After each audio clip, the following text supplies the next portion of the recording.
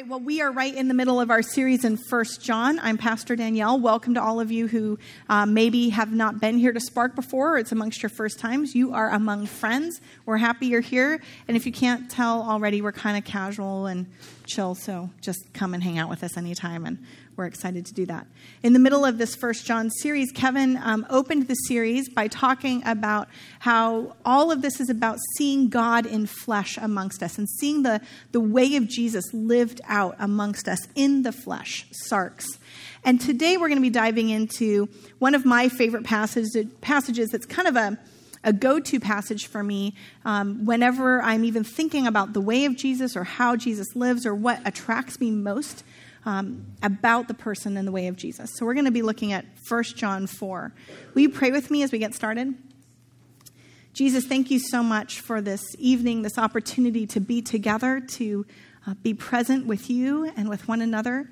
Make us aware of your presence, Jesus, as we turn our thoughts and our hearts towards your word and towards your way. Teach us how we might become more like you and experience more of your love here on earth as it is in heaven. We ask all this in your name. Amen. The title of tonight's sermon is God is Love. Let's read from 1 John. Beloved, let us love one another, for love comes from God. For everyone who loves has been born of God and knows God.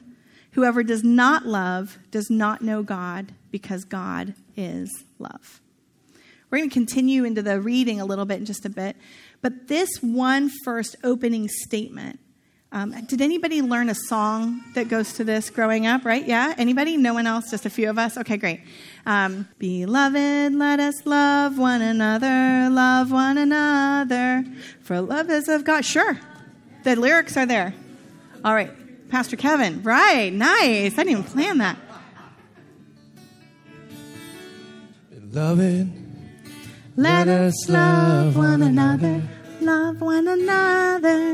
for love is of God, and everyone who loves is born of God, and knoweth God. He who does not love does not know God, for God is love. God is love. Beloved, let us love one another. 1 John 4, 7 and 8. All right, very good. Thank you, Pastor Kevin. We need a little tip jar on top of your piano here. We all set? Yes, please. Yeah. When I was growing up, that was a song committed very early to memory. And not just that, but this constant refrain in my Christian experience growing up that God is love. And if you ever told me where to find that verse in the Bible, I'd be able to point to it because I could say that little part at the very end, 1 John 4, 7 and 8, right? This statement, God is love, is an amazing, crazy statement. You need to stop and think about all of the other choices that the author of 1 John had when writing the sentence, God is. When you think about that blank that gets filled in there, why does the author of 1 John say love?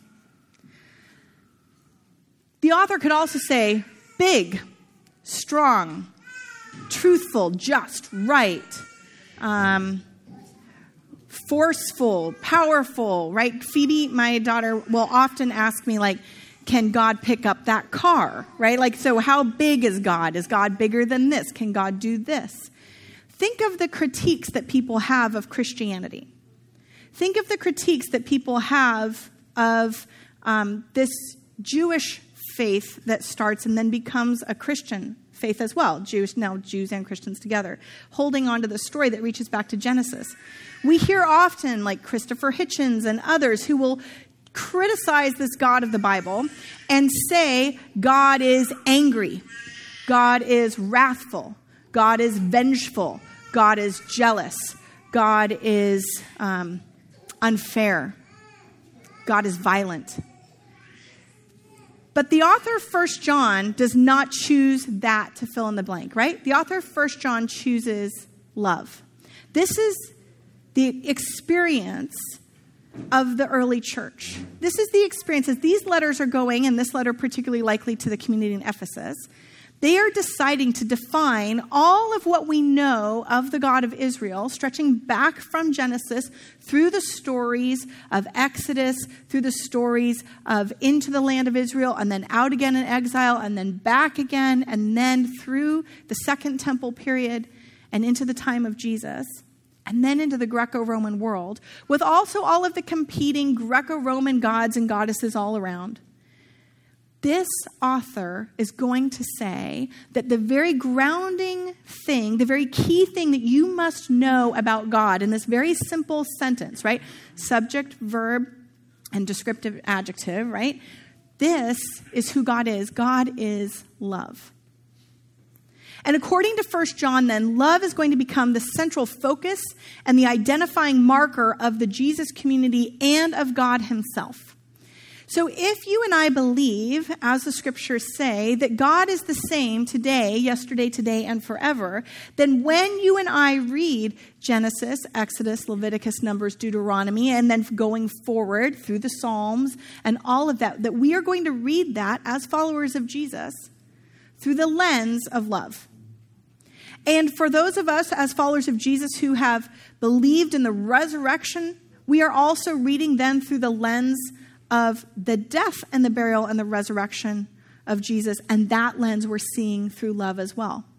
And we have good reason to do that, don't we? Because John chapter 3:16, the verse at every sporting event in all of the United States of America, will say, "For God so loved the world that God gave his only son, that whoever believes in him will not die but have eternal life." This is the key cornerstone and framework that Christians should be known for, according to 1 John, and also identify how we relate to the world at large, that God is love, that God loves us, that we are to love one another. And John is going to continue to push on this rock, so to speak, throughout the rest of that text. Now, if I'm honest, I think that it's also true that many of us could probably say that it may not be what Christians are known for first today. I have family members whom I love dearly, and they are no longer attending church, and they've not attended for like 25 years. So it's not like a recent thing. And this person called me this last week, seeing a lot of the flooding happening in Northern California. And the first words out of their mouth was, "Well, what do the Christian leaders have to say about this? And the words were, what does Pat Robertson have to say about this? And don't you think he's probably blaming us for something? What did we do wrong to deserve fires and now floods?" So this person's experience of Christianity and Christian theology is not first that God is love, but first that God is judgy, right?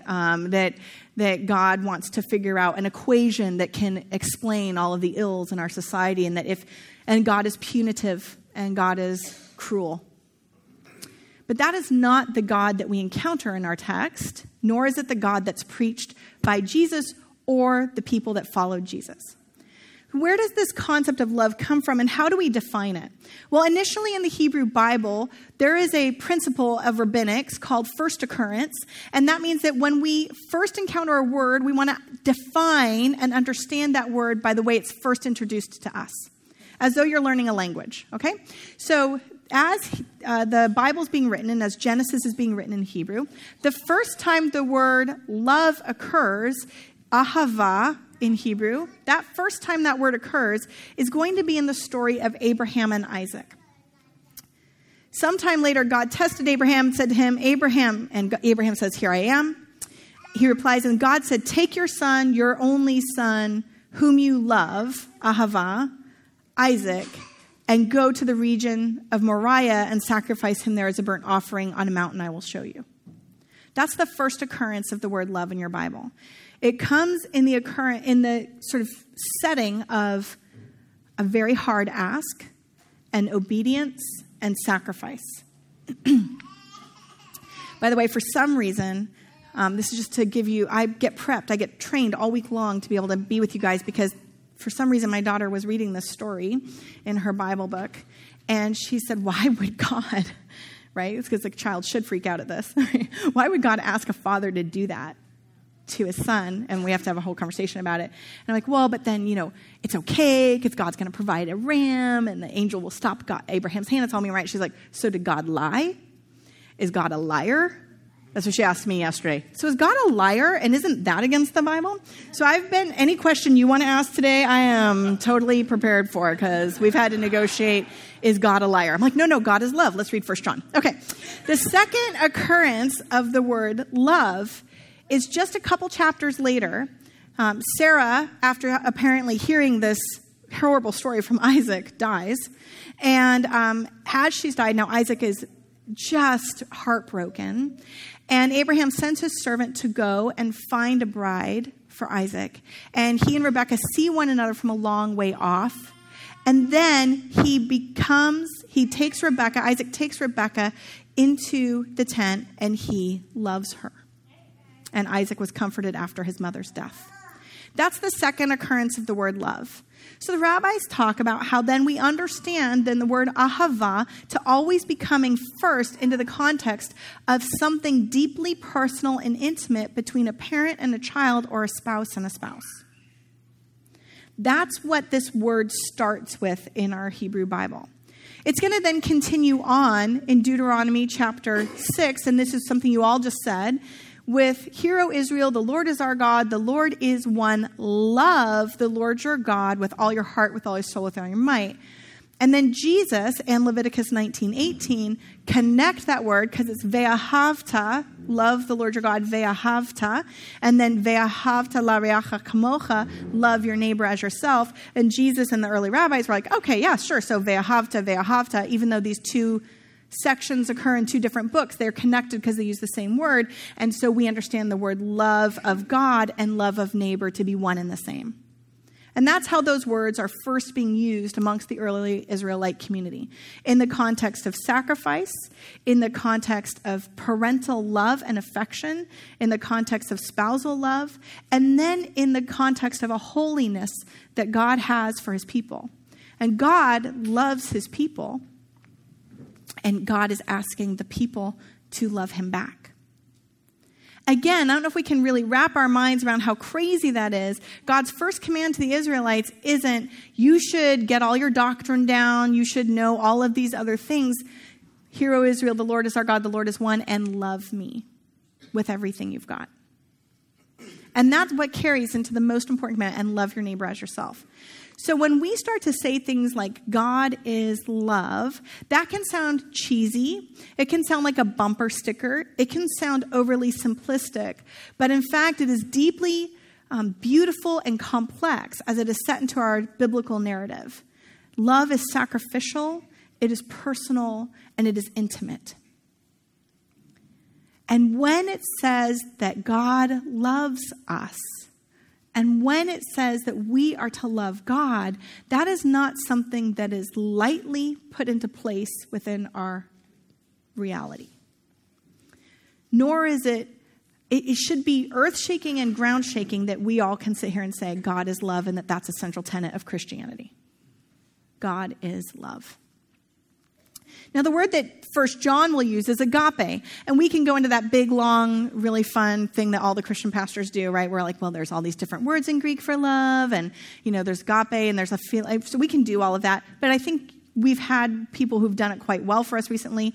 Let's look at how often John is going to use this word in particular in this next passage. Beloved, agapetoi, let us agape one another, for agape comes from God, and everyone who agapes has been born of God and knows God, and whoever does not agape does not know God, because God is agape. Now, that word agape has that same type of connotation in our story, and this is how we know it, because John's going to define it for us in the very next passage. This is how God showed his agape. He sent his only Son into the world that we might live through him. And this is agape, not that we loved God, but that he loved us and sent his Son as an atoning sacrifice for our sins. Agape is something that can be seen. It is something that is actionable, and is something that immediately requires sacrifice, fitting right back into our narrative from Genesis. You see, God sends Jesus to undo and remove our sins. So the agape love that pushes and defines who God is and pushes God's action into the world, into sending Jesus into the world, is immediately defined by sacrifice. It is a sacrificial love. So when we say God is love, we are immediately understanding that sacrifice is part of what that means for God and part of God's character. You see, Jesus' love is other-focused and self-giving. That is the definition immediately of understanding that God as love, whether it's ahava or agape, that it is other-focused and that it is sacrificial and it is loving of others, giving of ourself. This unconditional love that we experience through our biblical narrative and our stories is it's a love that gives without expecting anything back, right? It doesn't expect anything back. Paul will lean into this, right? God loved you. Jesus died for you while we were yet sinners. You did not already benefit or make some sort of contractual agreement like Jesus, well, if you'll die for my sins, then of course I'll follow you. It's not that at all. It's that it's already started with Jesus laying down his life, God sending God's only son into the world as that sacrifice for us, whether or not you and I ever do anything to open up our hearts or our hands to receive that. Jesus loves you without exception, without requirement, unconditionally. There is no expectation of your behavior to shift or to change in order to earn that love. This was revolutionary in my life. Has anybody ever felt like, I know my parents love me, but I'm pretty sure they might love me more if I get straight A's instead of the 1B? Have you ever had that conversation with a parent? Anyone? In fact, in some homes, this can be called a double bind. The double bind is actually a deeply wounding psychological thing, and if you do this to your children or loved ones, please stop. The double bind is when you bring home the 5 A's and the 1B, your parent says, wow, that's so wonderful, you got 5 A's. Too bad you couldn't pull that B up to an A. And you never actually get a clear affirmation or hope or love in that. There's always a but. I love you, but I love you if. I love you if only you could have done, I love you and you could do this for me instead, right? And my parents are amazing and wonderful, and I always knew they loved me unconditionally, but I do recall my mom saying to me one time that she loved me, but she didn't always like me, and that kind of stuck with me. I'm only 46 still talking about it. Those types of things, when we grow up in those experiences, and particularly if we grow up in significantly dysfunctional families or difficult families or where there's been separation or attachment challenges or trauma or whatever has occurred in our lives, we tend to then understand and see God in light of those familial relationships. I mean, we do call God Father after all. So if all of those human relationships are a little bit messed up, and if you don't have a messed up human relationship with your parents, you should go to another church, because all of us here do, and we'll be irritated by you the whole time. So in all of that, then, we have to do some deconstructing of the idol that sometimes we have built in front of us about how God actually loves us. Have I truly, have we actually sat down and tried to truly contemplate the very truth that God is love and that God loves you without exception, not as you should be, but as you are, right now in this moment, in everything that he has done for you, in every way that he's created you, God has made you perfect in God's image, and God loves you, period. Not if you're Mother Teresa, God loves you more. Not if you are a terrible human being, God loves you less. But this incredible, crazy thing is that God loves you and me, that there's agape here, and that it is provided for us and on example, on display for us in this sacrificial way. And it is done for you and me long before we can ever feel like we've done anything to deserve it. The way that I like to understand this is actually through the story of the Exodus. When the Israelites are in Egypt, enslaved for 400 years, they don't even know yet God's name. God has not yet revealed God's name to Moses at this really cool burning bush incident that'll happen later. And so at the very beginning of Exodus, they're oppressed, they're enslaved, they're imprisoned, and they just cry out because of the oppression. They don't even cry out to God. They just cry out, and God listens, and God hears, and God remembers, and God delivers, and pulls them out, rescues them because he loves them, rescues them out of Egypt, brings them to the foot of Mount Sinai, and then says, love me. But does all of that saving and rescuing and delivering from all of the oppression and all of the pain and all of the hurt, rescues a whole people, and only then after that does God then say, let's be in relationship with one another. This is the God who brought you up out of Egypt. Love me. We have been rescued and redeemed long before the 10 Commandments are ever given. There was no way for the ancient Israelites to earn that deliverance. And there's no way for us to earn it either. This is the ahava, agape love. The God is love expression and fully on display in our biblical text and in our lives today. What do we do with that kind of love? And then how do we live when we start to glimpse in tiny little bits, God's sacrificial, unconditional love for us? What happens when you start to actually deconstruct all of those things that you put on God? God loves me more when I get into this school. God loves me more when I bring home the good grades. God loves me more if I do all these things. When you start to set all of that aside and start to just lean into the truth that God just loves you. Just loves you as you are. Just loves you. How does that change how you live? I mean, if there were a whole bunch of people, let's say Christians, walking around on the face of this earth going, yeah, man, the Father is fond of me as I am. Now, that doesn't mean I don't need to work on things or change things or try to love, right? But just right now, God's got my picture on the fridge. He's carrying my photo in the wallet. He brags about me to all the angels. God is fond of me.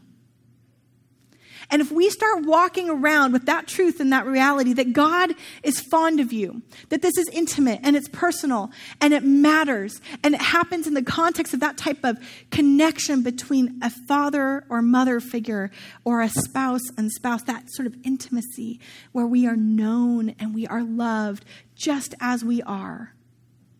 And when we start to live into that truth and that reality, how do you think we start to consider others? How do we respond and change to what we see in the world? How might that shift how we live? If you had a whole bunch of people just walking around saying, God is fond of me and you. God just loves you right now with your cheese falling off the cracker, with the coffee stain down the front, with the messed up relationships, with the hurt and the broken, with the very things that you've never shown or told anyone, the things that only come up at 2 a.m, the things that you would never tell another soul, that you are fully known and loved right now and all that. How do we live when we start to experience just a tiny bit of that? There's a story of a woman in the Bible who has had some experience with Jesus. Long before any sort of transactional behavior that Jesus will give on the cross. Long before, like, I love Jesus because he's going to die on the cross to save me from my sins and then I don't have to burn forever, right? She doesn't know that's going to happen. She comes and she just, for whatever reason, something in her encounter with Jesus, this God of love, has just moved her to the point where she breaks open an alabaster jar and anoints him and weeps and just with the sheer gratitude, not coming as a customer ready to buy what he has to sell, not because he's going to die on the cross for her sins. She doesn't know that. just because of who he is and how he's loved her. And what a beautiful expression. Can we just love Jesus? If tomorrow, God forbid, in my terrible bad theology, we all found out that somehow I was getting off the list as we get into the holy, pearly gates. I know it's shocking to even consider such a thing, but let's just say, right? Will I still love Jesus with all that I have simply because of who he is? Or do I do it just so that I get some golden ticket to a heavenly amusement park in the sky? Right? I don't want that, actually. What I deeply, deeply want is a God that knows me and loves me, that knows and loves us. Because I really think that love then can change the world.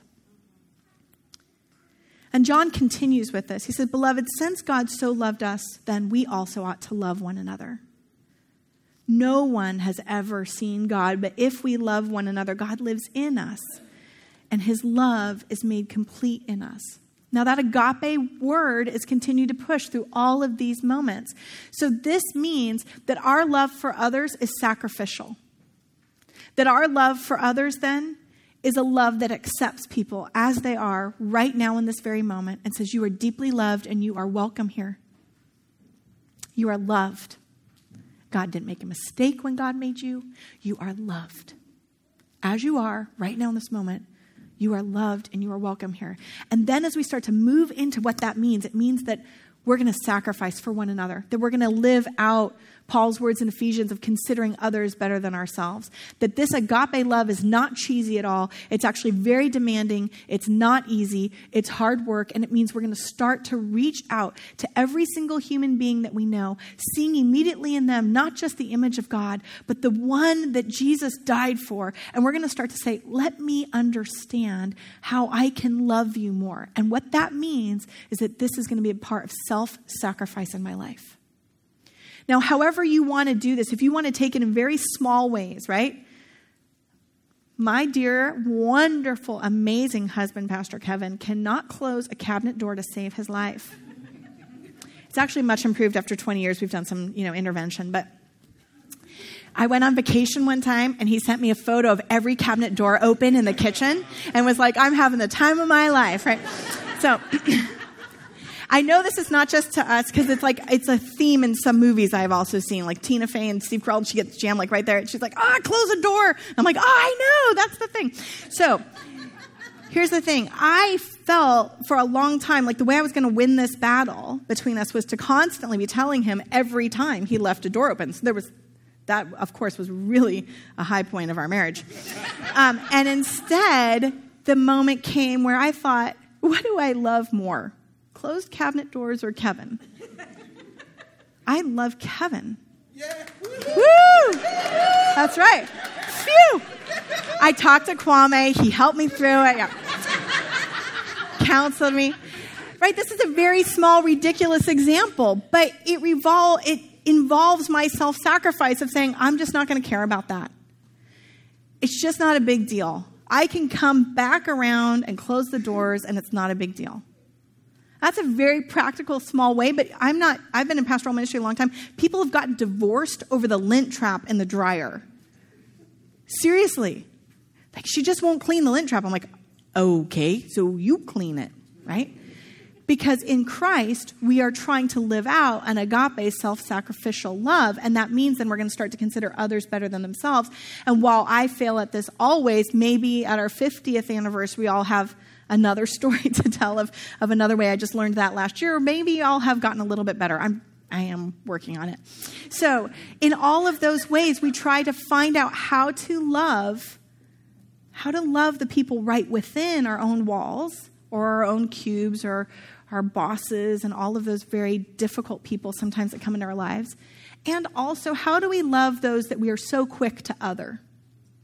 Whether it's people that are outside of our borders, whether it's people that are outside of our race or our nationality or our ideas of how God should operate or our denomination or the theologies that drive us crazy or the political statements that drive us nuts. How do we lay down our lives for everyone that we meet? Because Jesus' words on this are very clear. Love your neighbor as yourself, and you also have to love your enemies. Those we would perceive as enemies. This is very difficult, hard work. You should not sign up. I'm now going to do the anti-commercial for the baptism. Don't come try to immerse yourself in these very difficult waters. I'm just joking. Because it's just so wonderfully difficult and challenging and hard, isn't it? We can be loved by God. Even that part's hard for us. How do I actually experience the love of God with all my baggage? And then how do I start to turn that around and start to love one another in the same way that Jesus loved me? This is very difficult. We love. We just keep striving. We're just going to keep striving to love our neighbor, to love our enemy. And when we're trying to figure out what that actually looks like in practical ways, we can look back to like Pastor Tom's message from 2 weeks ago, and also the words of the Apostle Paul in 1 Corinthians 13, right? What is love? It's patient, it's kind, it's not jealous or boastful, it's not arrogant or rude. It believes all things, it endures, it never ends. We have examples of what this looks like in our text, in our world around us. It looks like on a day when the temperatures are dropping and it's very cold, a couple going out and renting 42 rooms for homeless people on the street to make sure that they can be warm that night. It looks at that being the first step, and the second step saying, what are we going to do with the systemic homelessness problem and the absolute inequality in our community, and how do we start to shift and change those things back? And how do we keep doing that every day when it gets more and more difficult? It looks like hosting the Austin Channing Brown event and then realizing that that's the first step to a very many, many, many steps that are going to continue, unfortunately, to persist in this world. But we keep enduring, and we keep working, and we keep trying to find a way to start to see the changes that need to come into the world, the changes that need to come in me, in us. We start to continue to work on that.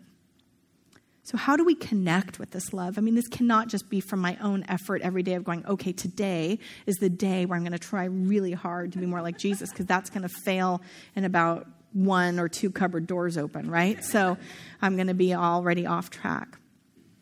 And John then will finish in this passage. This is how we know we live in him and he in us. He's given of us of his Spirit. That in each one of us, we have the opportunity in this community as a whole, as the presence of God lives here, as the Holy Spirit indwells within us, as the source of all life and love is that which gives us very breath, that on those days when I find it very difficult to love anyone, including myself, I can say, God, you said you are love. So give me some of that so that I can give it to others. And one of my favorite prayers in marriage has been, God, you love Kevin. And when I'm feeling less capable of that, I really love you. I'm totally putting you on the spot. Kevin's amazing. It's like the best husband ever. But like, right? I can then also say, God, please help me to love Kevin more, better, more like you. And I can pray that prayer, God, please help me to love the way that you've loved, because we are all in and with the Spirit. And we have seen and testified that the Father has sent his Son to be the Savior of the world, John says. And if anyone acknowledges that Jesus is the Son of God, God lives in them and they live in God. So good news, everyone. God is in us and we get to live in Christ. And in that power of the Holy Spirit, we can say, Jesus, please help. Also, my favorite prayer, Jesus, help. Yeah. Please help them stop talking to me. Please make this person be quiet. No, just please make me be quiet. Please make, right? Like, please, how do I do all of those prayers? Have you not ever thought, God, please make that person stop talking? Am I the only person that's like, please make them stop talking? That's a good prayer, right? You just pray, God, please change me that I can listen. God, please make me be present here in this moment. Please help me to calm my amygdala down. Please help me to be less defensive. Please help me to listen. God, please send your love here into this room that I might love the way that you love. Please help me to experience more of your love here on earth. Please help me to understand this.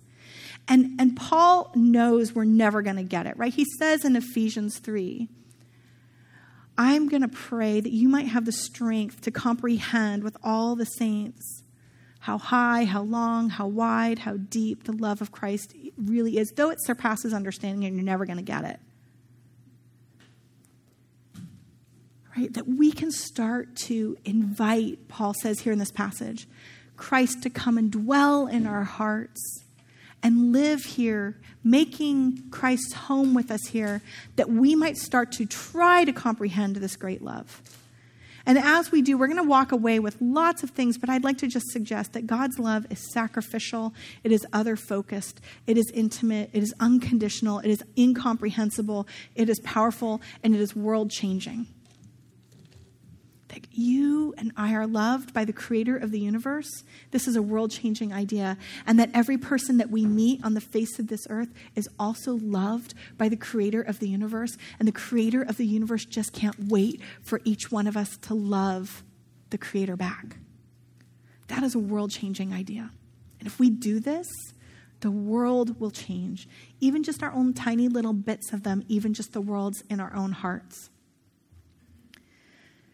So what's become part of my practice in trying to sort of think about this, I like to imagine, if this doesn't help you, then just ignore what I'm about to say. I like to imagine that there's a rocking chair and that God sits in that chair and that I get to, like a little kid, crawl up and put my head on the chest of the Father and just listen to the heartbeat. And just try to experience what it is to be deeply loved by the creator of the universe. That when we say God is love, that we start to place ourselves, even just in our imagination, into a scenario where we can start to think, what might it be like to just sit and relax and realize that we are deeply loved? This has been part of my practice for over 20 years, my spiritual personal direction practice, and also whenever I did any pastoral counseling in my office, I'd always make sure I had a really loud clock on the wall, like the really cheap ones that make the big tick sound, right? Because it reminded me of that heartbeat sound. And I would make sure that sound was loud, so that whenever I could get quiet for a minute and close my eyes and start to picture and imagine the warmth of that embrace and listening to the heartbeat, that I could calm down again and start to pray my favorite prayer, Abba, I belong to you. Over and over and over again, Abba, I belong to you. On a run, Abba, I belong to you. Abba, I belong to you. And just that truth, that you and I are loved, that you belong to him, that God has embraced you, that God invites you to crawl up onto God's lap, to put your head against God's chest, and to start to lean in and listen to the deep love that the Creator has for you. This is the message that Jesus brings to the whole world, that God so loved the world, that God sent his only Son, that whoever believes in him will not die, but have eternal life, that we are reconciled to the Father through the person of Jesus Christ, that through the power of the Holy Spirit, we can start to believe and be healed and have the indwelling of the love of Christ, the agape, ahava love of God, living out in our own life and to others. Abba, I belong to you. This is this crazy revolutionary message of 1 John. God is love. That's it. You want to know what Christians believe? That's what we believe. We believe that God is love. And all of the rest, everything else, those are details. So if our faith, our experience with Jesus has not been first marked by love, go back and revisit that. Seriously, you might need to figure out where you made Jesus into the image of an authority figure and where you need to meet the real Jesus. If we have walked into this Jesus relationship with shame or guilt or hurt or pain or constant anger at ourselves, then we need to start to revisit what it is the Creator has to say to you and me, that Jesus just loves us, is fond of us, and is fond of everyone we meet. loves deeply us. That's where it starts. We belong, we are loved, and everyone we meet, we get to start with love with them too. So we want to invite you then to come and say again to Jesus, I do. That in that beautiful night in which Jesus had the disciples surrounding with him in that upper room, that in the night in which he was betrayed, our Lord Jesus took the bread, blessed and broke it, giving it to his disciples, saying, take and eat. This is my body given for you. Do this in remembrance of me. That very sacrificial love. And likewise, after supper, he took the cup, gave thanks, and gave it to them, saying, drink this, all of you. It is my blood of the new covenant, which is shed for you and for many for the forgiveness of sins. Do this as often as you drink it in remembrance of me. The table is ready and all are welcome.